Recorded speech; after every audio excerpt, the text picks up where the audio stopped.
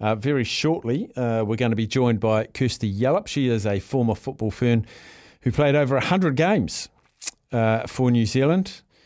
Talking ahead of this match, which is 3.5 hours away. And also her partner plays for the Matildas. So foot in two camps, lots of trans-Tasman flights, I'm imagining. And, of course, Kirsty is a very storied player, played all over the world, played in Sweden, a couple of clubs in Sweden, played a season in America from memory, and also Melbourne Victory played there as well. So we're just trying to get her up at the moment. Steph, what was the name of those docos Kingy was talking about yesterday about Will Chamberlain? I listened to it last night. It was really, really good. I'm just going to quickly click on my app. It was called, by a very good author, Library Shows. It's the most recently added show.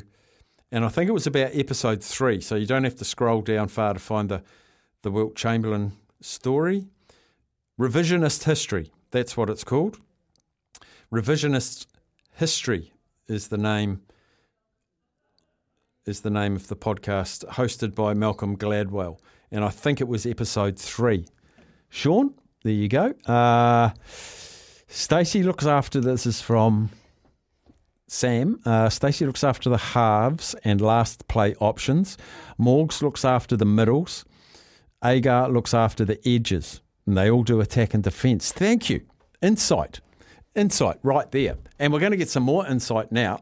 Very experienced, not long finished playing for New Zealand. 100 caps for New Zealand. Oh, she must be excited. A week into the FIFA Women's World Cup in her country that she represented so ably. Kirsty Yallop joins the show. G'day, Kirsty. Hey, how are you going? Well, look, I'm going tremendous. I'm just wanted to ask you about your life in the last few days since that incredible opening to the World Cup here. Oh, it's just been awesome, eh? I mean, I'm so stoked for the girls and just seeing the whole nation get behind them and getting the historical first win in a game against Norway, who's a great opponent. It was such a big upset, and yeah, everyone's just buzzing, and it's been really awesome. It must be, being a tournament, you get a win like that, and then you usually go home and you look forward to your next game in a few weeks' time or whatever it is. But being a tournament must be hard to balance celebration and then feet back on the ground. What do you know about the makeup of this football Ferns team to enable them to celebrate and then concentrate on, geez, we can get out of the group? Yeah, I mean, I think it's really important to celebrate those moments and something like that that's so huge and so massive for the football Ferns, for New Zealand, for football in New Zealand. So it's really important that they did take that time and have that moment to celebrate and enjoy that win. And then, the next day comes recovery and getting prepared for the next match. Who's impressed you across the board? Obviously, we're really impressed with Hannah Wilkinson's goal and their win against Norway, but across the other games, I'm imagining you're taking quite a few of them in. Who's really impressed you early stages? Yeah, no, I mean, it's been awesome to see all the games and so much football on TV. It's great, and women's sport. I think for me, at the moment, Germany is looking really good, and they had a big win, 6-0, and Pop, who I picked before the tournament to be one of the top goal scorers, I think she showed us her quality and got those couple of goals, and then, yeah, that's probably the standout for me so far. My most entertaining one, and I think the goal of the tournament so far, was goal number 3 for Brazil against Panama. I know it was late last night. I don't know whether you've got to watch it, but geez, the Brazilians, men's and women's team, or any sport Brazil take part in, there's flamboyance there. Oh, yeah, that was just amazing. Unfortunately for me, I was actually in the middle of my match report from the Italy-Argentina game while I was watching a little bit of that, but that third goal was amazing, and I think that just really showcased the Brazilian flair and the style and everything that they bring to football, both men's and women's. And, yeah, it was just beautiful to see. Our co-hosts, Australia, you've got a slight little vested interest in the Matildas. 1-0 against Ireland.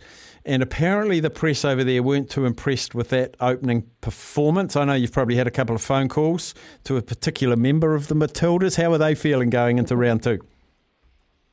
Yeah, I mean, I think obviously have a little bit of vested interest. My wife plays for them, but no, I mean, they had an amazing turnout, 75,000 full stadium there it's just unbelievable to see that. And yeah, I think obviously they got the win, so they're happy with that, and that's all that really matters. The performance wasn't at its best, but they're done and dusted, and that's behind them. They're moving forward. I also think that's kind of a good thing to not start out too out on top, because you've got to build throughout the tournament, and it's quite a long journey if you're going all the way. Yeah, and squad depth. I want to go back to the football ferns. I mean, it was hard to find a player of the match. I don't know who got it, probably Hannah, because she got the goal, but I was just so impressed with the complete performance right across the park. Our defenders defended well, shut out, a pretty attacking and dangerous Norwegian side, but our strikers, for so long, we went like 5.5 games without scoring a goal, and while we got one, there were heaps of opportunities. How buoyed were you after that performance that you watched on the pitch, game one? Oh, for me, that was hands down the best performance I've seen from the football ferns in the last 2 years. I think it was the most complete performance as a team, and everything just came together at the right time, which was so good to see, and just so awesome for the team, especially doing that on home soil in that opening match in front of the entire nation. But for me, I guess it is really hard to pick a standout, because I do think all the girls really performed really well and performed their roles in the team to perfection in that game. So I guess for me, it was really the strikers, the two strikers together, Wilkinson and Hand, their movement and their offerings off of the ball and behind and off the front, I think was really crucial to the game plan. But also the whole team in defence, in their defensive shape, they played a 4-4-2, and everybody just understood their time, and they were patient and composed in that part of the game, which really made a big difference and winning the ball back at the right times and at crucial times to break down the Norwegians' attack. So I think Rhea Percival was really instrumental in that, and controlling the team and triggering those players when to press. I think the right-hand side, CJ Bott and India Page, play and a lot of aggressiveness. Sorry, did I cut out? Yeah, you cut out, but you're back. Okay.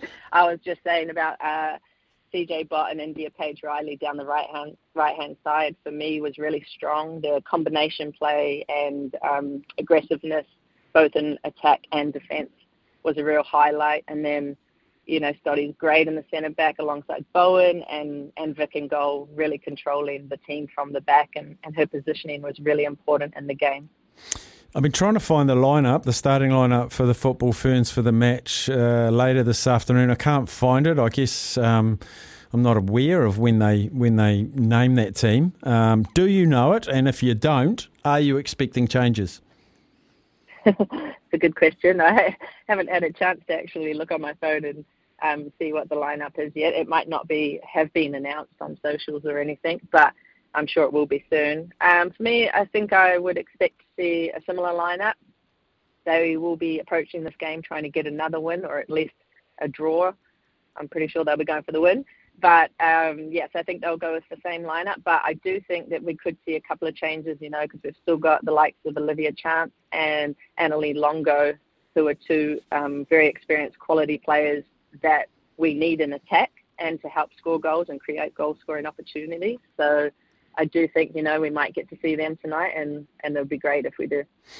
What do we expect from the Philippines? I mean, we won't know many of their players, but they got players that have been through the American college system. I'm expecting explosive, nippy, probably not the physical presence that the Norwegians possessed. Stylistically, what do we expect them to throw at us?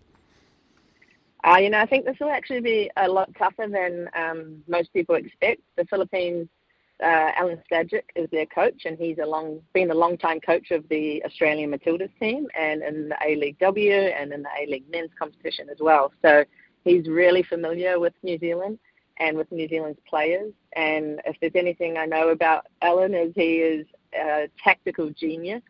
So I would expect to see a very well-organised Philippines team, and I'd also expect to see a very aggressive pressing from them when they are pressing, and then possibly setting off a little bit at times during the game as well. So I think they'll be well organised, and they'll be trying to get in the faces of the Kiwi girls. And I'm pretty sure I saw he said somewhere in a media interview that he's here.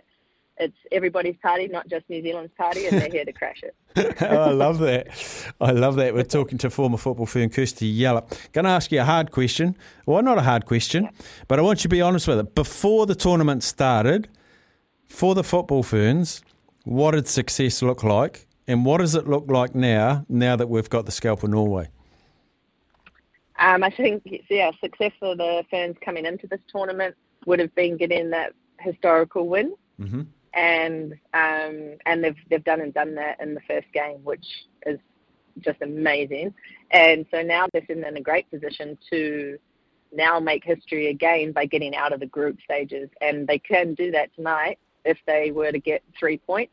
If they get a draw, that's still another point and puts them in a good position heading into that last game to be able to get out of the group stages.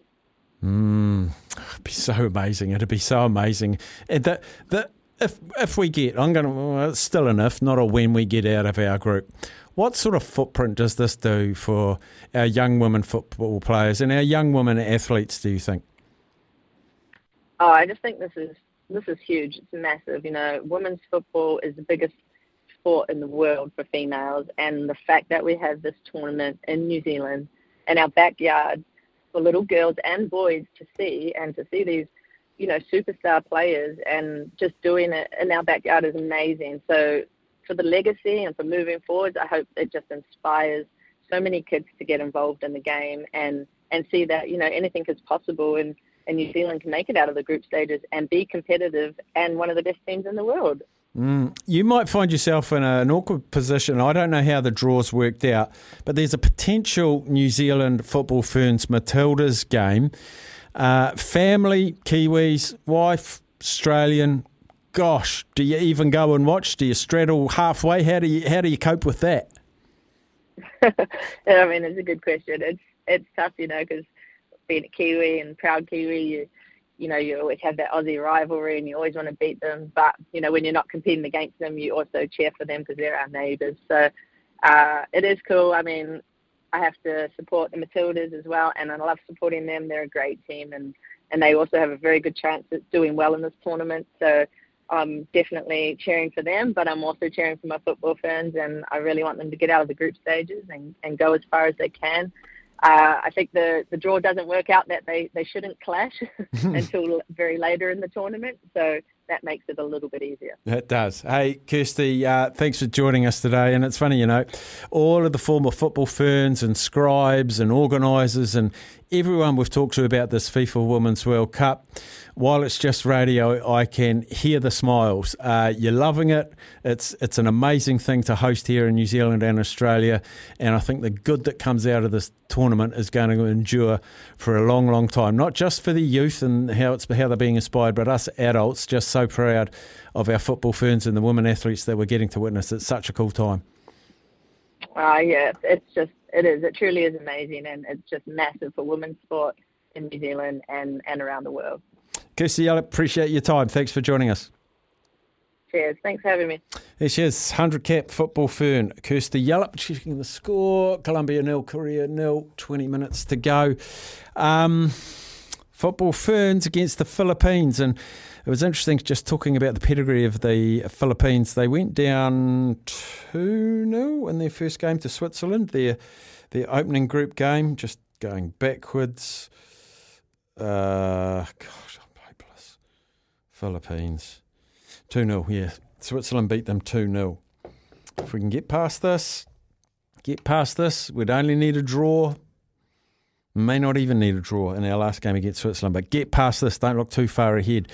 Very, very good coach that the Philippines has. As Kirsty mentioned, Alex Stajic. He said Switzerland had players from Arsenal, Barcelona, PSG, and the Philippine side had 4 or 5 starting players that don't even have a club. And they haven't played for a club for over a year. So these players in this Philippines national side that haven't played football for a club for a year. That was their first game in a long time. So they're going to improve rapidly. All right, we're just going past 20 past 2. We'll come back after a short break.